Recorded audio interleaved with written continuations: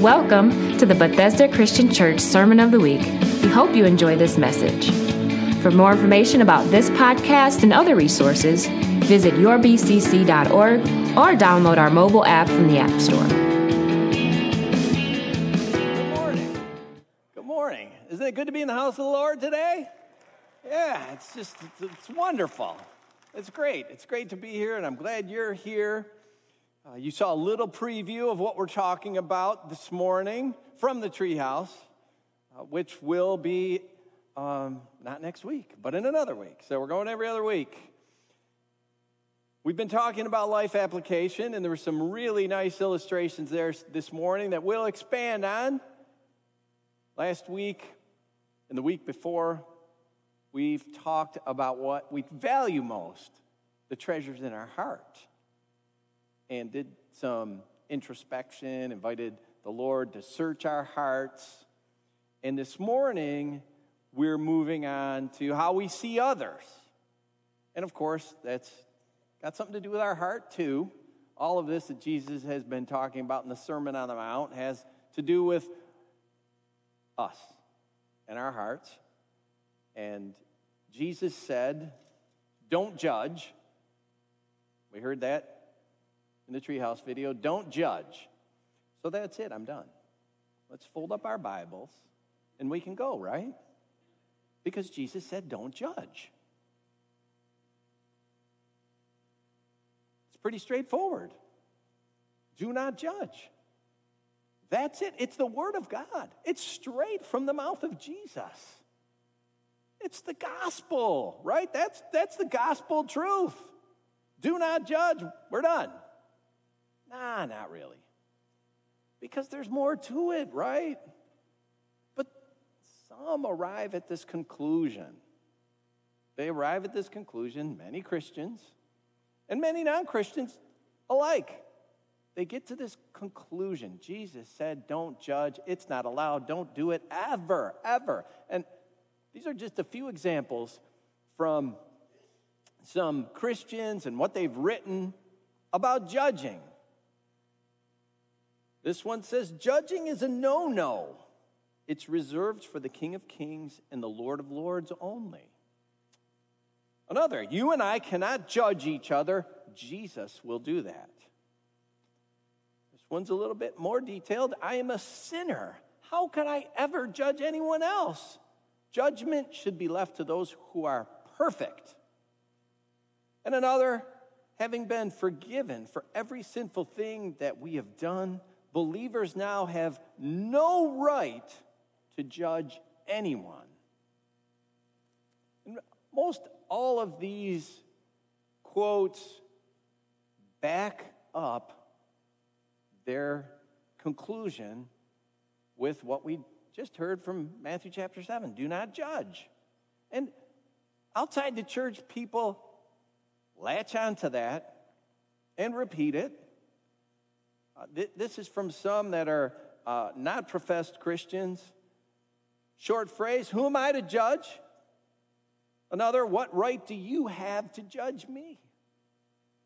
Here's the third, regardless of the reason, we don't have a right to judge anyone. Tolerance is essential in a modern world. You can't say anything about anybody at all, ever. So that's the notion in the church. It's the notion outside the church that judging is just plain wrong. It's plain wrong. We shouldn't do it ever. But what is that? What is judging? What is being judgmental? What does it mean? It means making a judgment, a discernment, forming an opinion, coming to a conclusion. And especially when we come to a conclusion or we make an opinion about the moral situation of another, about even our own selves or another, this is judging. And because it's making a conclusion or forming an opinion about the behavior or the morality of another, then we shouldn't do it. We shouldn't criticize the behavior of another person. We shouldn't come to a conclusion about that. And of course, we have Jesus. We have the word of Jesus. It backs us up. do not judge. And yes, he did say that. But he said a little bit more, didn't he? Let's look at Matthew chapter 7. This is still this Sermon on the Mount that we've been talking about for a couple of months, 3 months now, where Jesus is talking to a crowd of everyday folk. And he says this, and this is, again, after he's talked about what we value in our heart and how we treasure things. He said, "Do not judge, or you too will be judged. For in the same way you judge others, you will be judged. And with the measure you use, it will be measured to you. Why do you look at the speck of sawdust in your brother's eye and pay no attention to the plank in your own eye? How can you say to your brother, 'Let me take the speck out of your eye,' when all the time there is a plank in your own eye? You hypocrite! First take the plank out of your own eye, and then you will see clearly to remove the speck from your brother's eye." So yes, indeed, Jesus did say, "Do not judge." That's for sure. And then not just a little bit more, but significantly more. We've talked about context. We talked about context last week. There's a context around this idea of judging.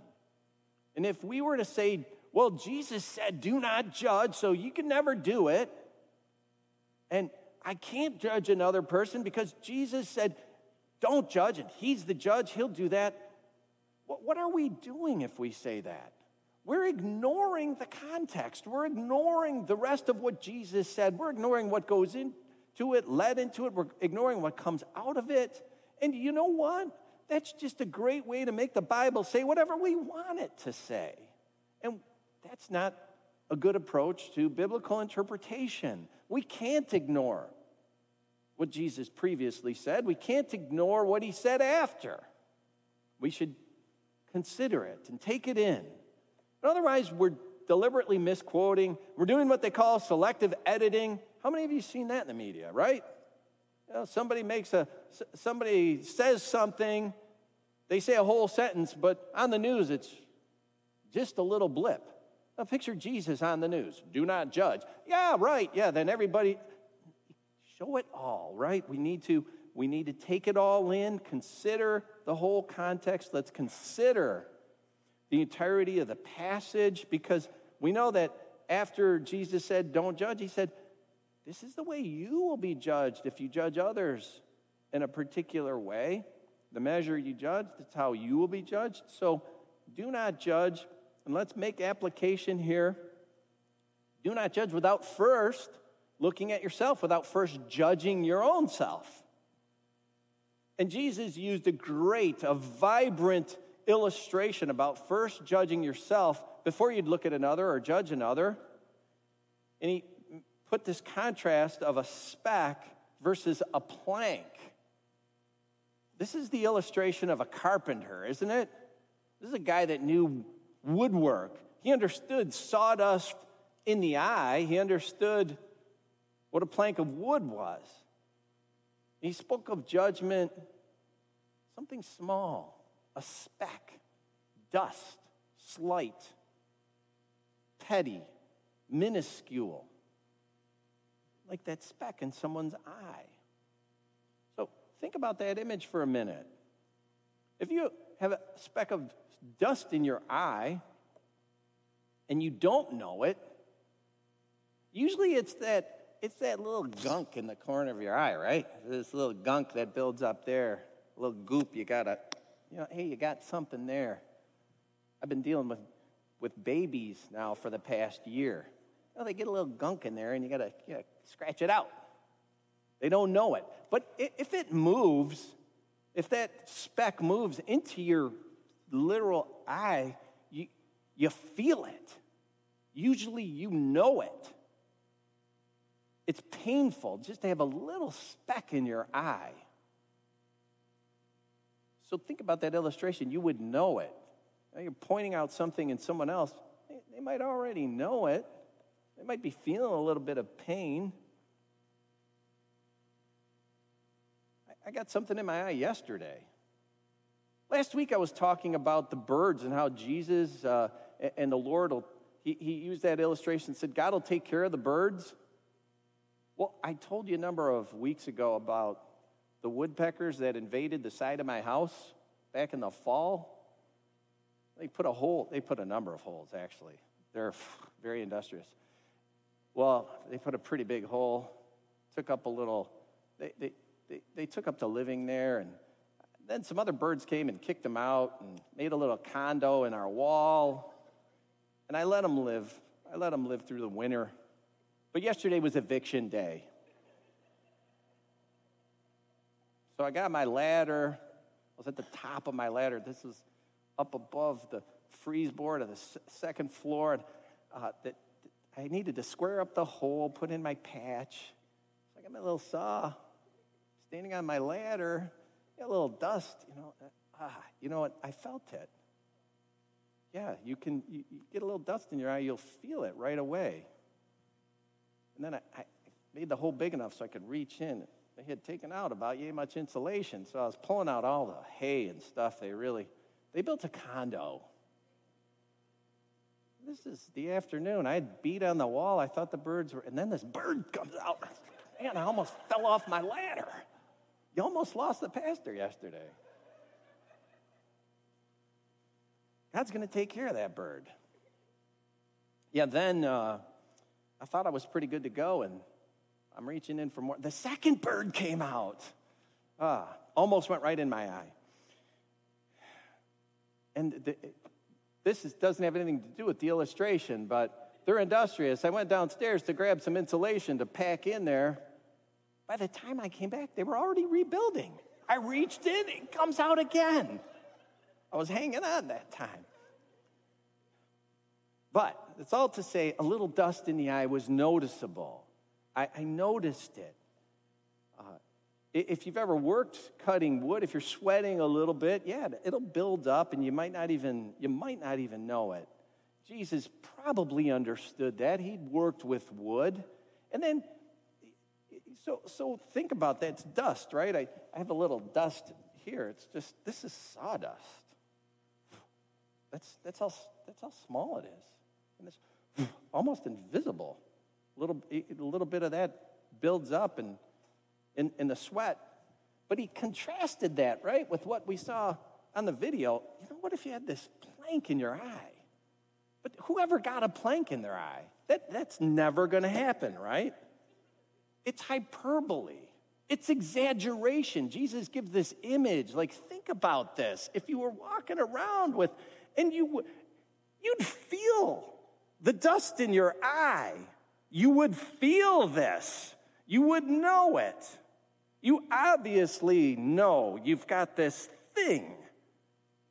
And it's an unrealistic. It never happened. It's this great exaggeration to make the point. Don't point out this little invisible stuff almost in someone else when you have this glaring, and it would be obviously painful situation in your own eye, in your own self. Get it out. Jesus said, take care of it, because it's caused you to see incorrectly. A couple of things with the eye there. If you had something there, yes, it's going to mess up your vision. It's going to get in the way. Fix the issue. Get yourself right. See clearly. And if you don't, Jesus put it very strongly. You are a hypocrite. If you don't judge yourself first, you're a hypocrite. So don't judge hypocritically. Now, let's think about this dust speck versus plank illustration and apply it to some real life situations. We saw in the video a phone call, and immediately you're off and running. Or let's think about gambling for a minute. Maybe you've lost quite a bit because you play the online slots. But hey, in Michigan, they just made sports betting legal. right? So, hey, you got yourself a sports book and started there, and, well, you're down $500. What's the big deal, right? You're going to win it back, right? You're definitely going to get ahead. But then you're there at the gas station. You see your friend from church buy the lottery ticket. Oh, you know, the Bible says, keep your life free from the love of money. Be content with what you have. Well, how easy might it be to do something like that? Someone just filed for bankruptcy. And they tell you you're making some foolish investment choices. Yeah, you might be like, what are they talking to me for? What? And this is the type of judgment Jesus is warning against. Hypocritical judgment, and we're probably all familiar with it, and probably from both sides. Remember, too, that when Jesus was giving the Sermon on the Mount, it was this crowd of everyday people. But he used this word that he typically reserved for the leaders of the faith. He would usually use this word for the Pharisees. And that word is hypocrite. It's pretty strong. You hypocrite. We should probably pay attention. Because it says we can all act that way. We can all act hypocritically. Even the closest companions of Jesus, the 12, they acted hypocritically from time to time. They judged hypocritically. And the most notorious was the one who betrayed Jesus, Judas Iscariot. He was one of the 12. He was with Jesus. Just a week before Jesus was crucified, he and his followers were at the home of Martha and Mary and Lazarus. And remember, Lazarus had recently been raised from the dead. They're having a big dinner in honor of Jesus. And suddenly, Mary busted open this very expensive jar of perfume. She began to anoint Jesus' feet. And this is how Judas responded. In John chapter 12, it tells us, but one of his disciples, Judas Iscariot, who was later to betray him, objected. Why wasn't this perfume sold and the money given to the poor? It was worth a year's wages. He did not say this because he cared about the poor, but because he was a thief. As keeper of the money bag, he used to help himself to what was put into it. So Judas, he offers up some judgment on Mary, who had just opened up a jar of perfume worth a whole year's wages.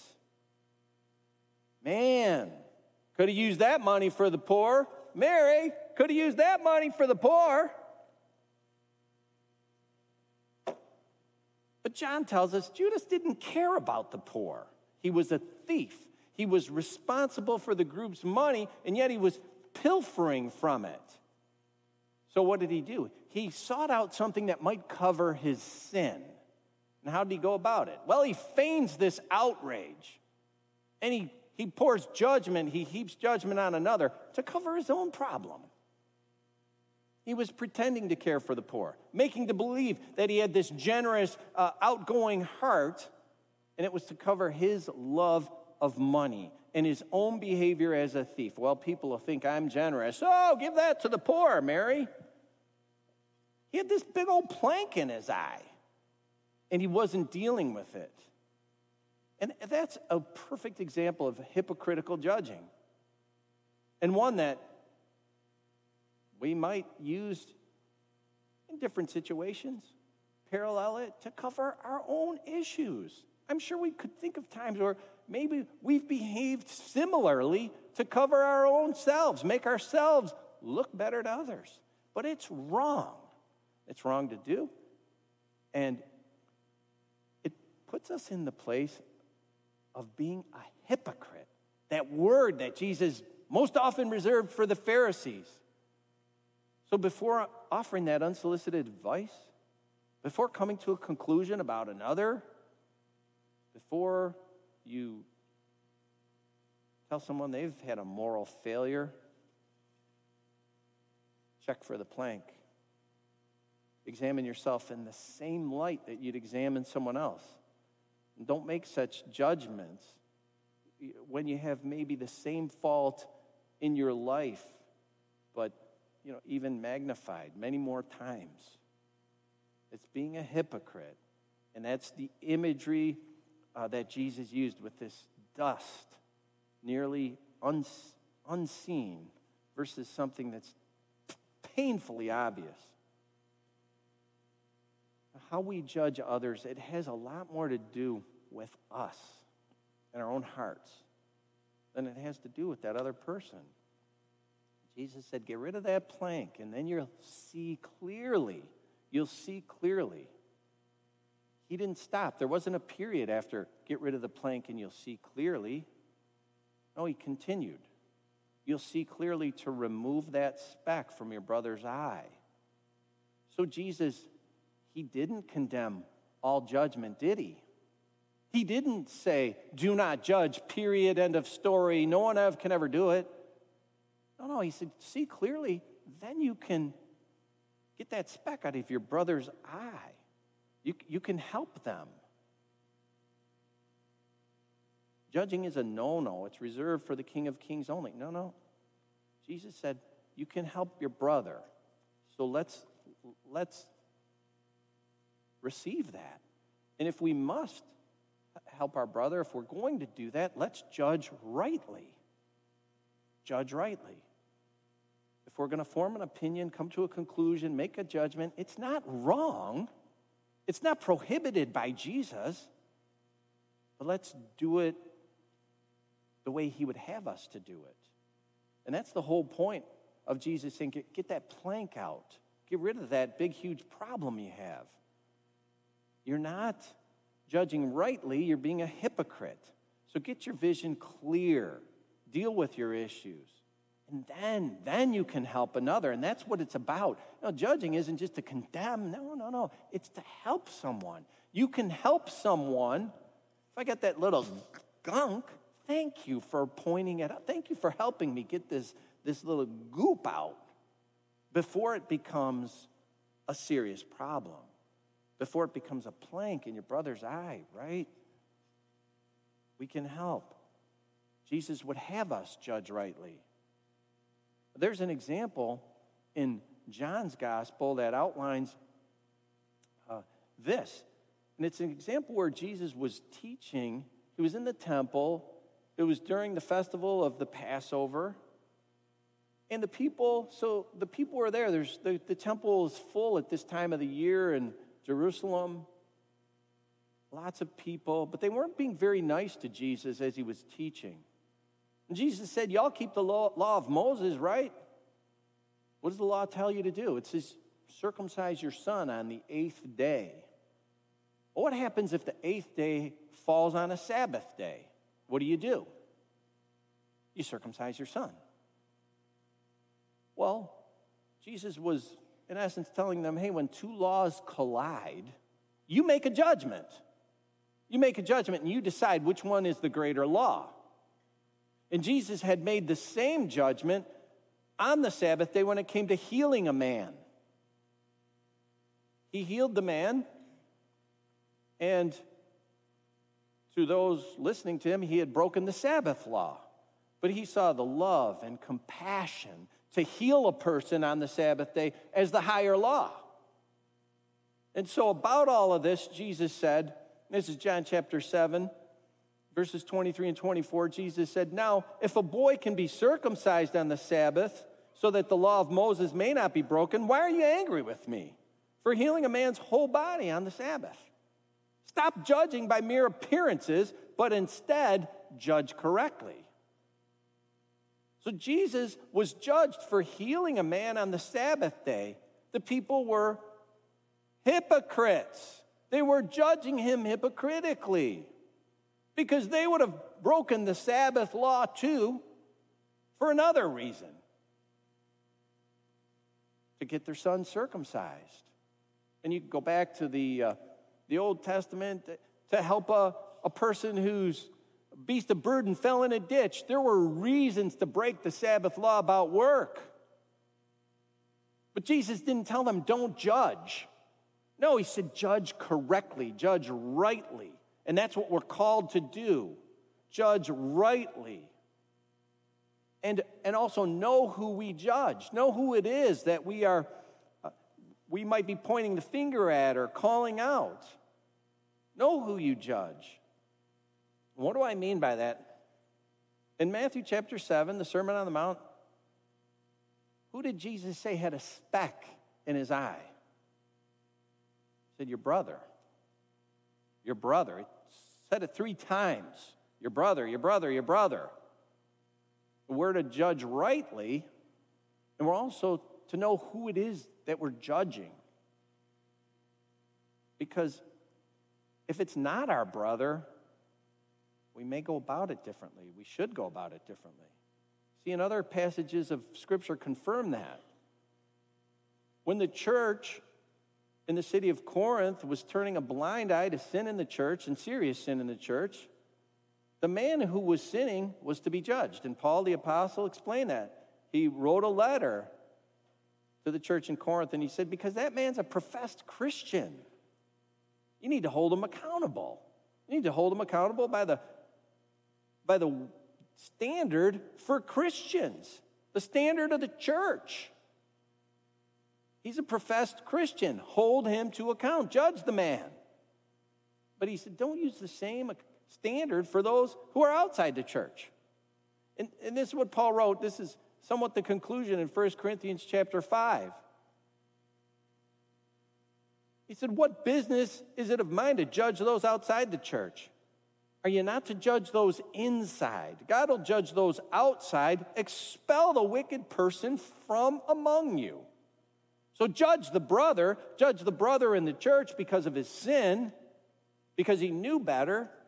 He said he walks by the word of God. This is what he's professed. He needs to be kept to account. And in the example in the church in Corinth, it was a person who was continuing in sin. And Paul said, expel the wicked person from among you. Judge him. Put him out. But those outside the church, don't judge them like that. No, Paul would later write in that same letter, for the sake of the gospel, for the sake of winning others to Jesus Christ, he said, I'll become all things to all people. What do I need to do that someone would come to Christ? He wasn't going to hold the world to the standard that he was living by when they hadn't come to believe on Jesus, when they hadn't received that word as any standard that they would live by. And see, Paul was following the example of Jesus. Consider this incident, again, from the Gospel of John. It's where Jesus, he was put on the spot to render judgment. And I give you the entire narrative. It's John chapter 8, the opening, about 2 people who were caught in the act of adultery. It says, at dawn, Jesus appeared again in the temple courts, where all the people gathered around him, and he sat down to teach them. Then the teachers of the law, the Pharisees, brought in a woman caught in adultery. They made her stand before the group and said to Jesus, Teacher, this woman was caught in the act of adultery. In the law of Moses, commanded us to stone such a woman. Now, what do you say? They were using this question as a trap in order to have a basis for accusing him. But Jesus bent down and started to write on the ground with his finger. When they kept on questioning him, he straightened up and said to them, Let any one of you who is without sin be the first to throw a stone at her. Again, he stooped down and wrote on the ground. At this, those who heard began to go away one at a time, the older ones first, until only Jesus was left with the woman still standing there. Jesus straightened up and asked her, Woman, where are they? Has no one condemned you? No one, sir, she said. Then neither do I condemn you, Jesus declared. Go now and leave your life of sin. The scribes, the Pharisees, the hypocrites, they brought this woman to Jesus. And he knew his accusers were hypocrites. They're putting him on the spot. And they, of quote the Old Testament, they quote the law of Moses, but there's some problems with the way they cite the Scripture. Hey, took it out of context. You know, we can all make the Scripture say what we want. Oh, this woman was caught in adultery. Law says to stone her. Hey, last time I checked, if you catch someone in adultery, there's got to be two people there. It's just the way it works. So, yeah, Leviticus chapter 20, verse 10 says, if a man commits adultery with another man's wife, you're to put both of them to death. It was a capital crime for both. So it would seem the hypocrites conveniently forgot to bring the man. Yeah, where's the man? If you're caught in the act, there's two there. No man. Hypocrites. But Jesus handled the situation by writing in the dirt. We don't know what he was writing. We have no idea what he wrote in the dirt. Perhaps he wrote, where's the man? I don't know. Maybe. We don't know. But whatever he wrote, the accusers left one at a time, older ones first. So they were all gone. And then what did Jesus do? He kindly confronts the woman. He didn't condemn her. He didn't judge her as Paul advised judging. Expel her. That's not what he did. And it was a similar sin. In the church of Corinth, it was sexual sin. Jesus didn't say, you're out of here. No, he said, leave your life of sin. Go and sin no more. He wasn't like the hypocrites who were trying to cover the sin of a man. He didn't use the sin as an opportunity to exalt himself and to humiliate her. No, what he did is he wanted to win her to repentance. He wanted to win this soul. Know who it is you're calling out, who you're pointing at, who you're judging. If it's a brother or a sister and they need that speck removed, we can use the Word of God. We can use the standard. We can hold them to account. We can talk to them kindly. But for someone who needs Jesus, someone who needs to come to salvation,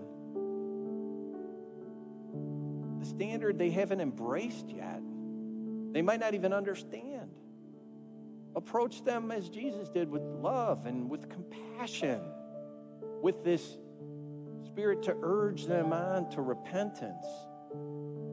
Know who it is who you're pointing a finger at. Inside the church, yeah, we have the standard. Specifically, the Word of God speaks specifically to us Christians many, many times. Those outside the church, yes, there are things in the Word for them too. Let's follow the lead of our Lord and our Savior, compassionately, kindly, to use the Word that offers eternal life, the Word that offers a way out of the pit, the Word of God that is life and light.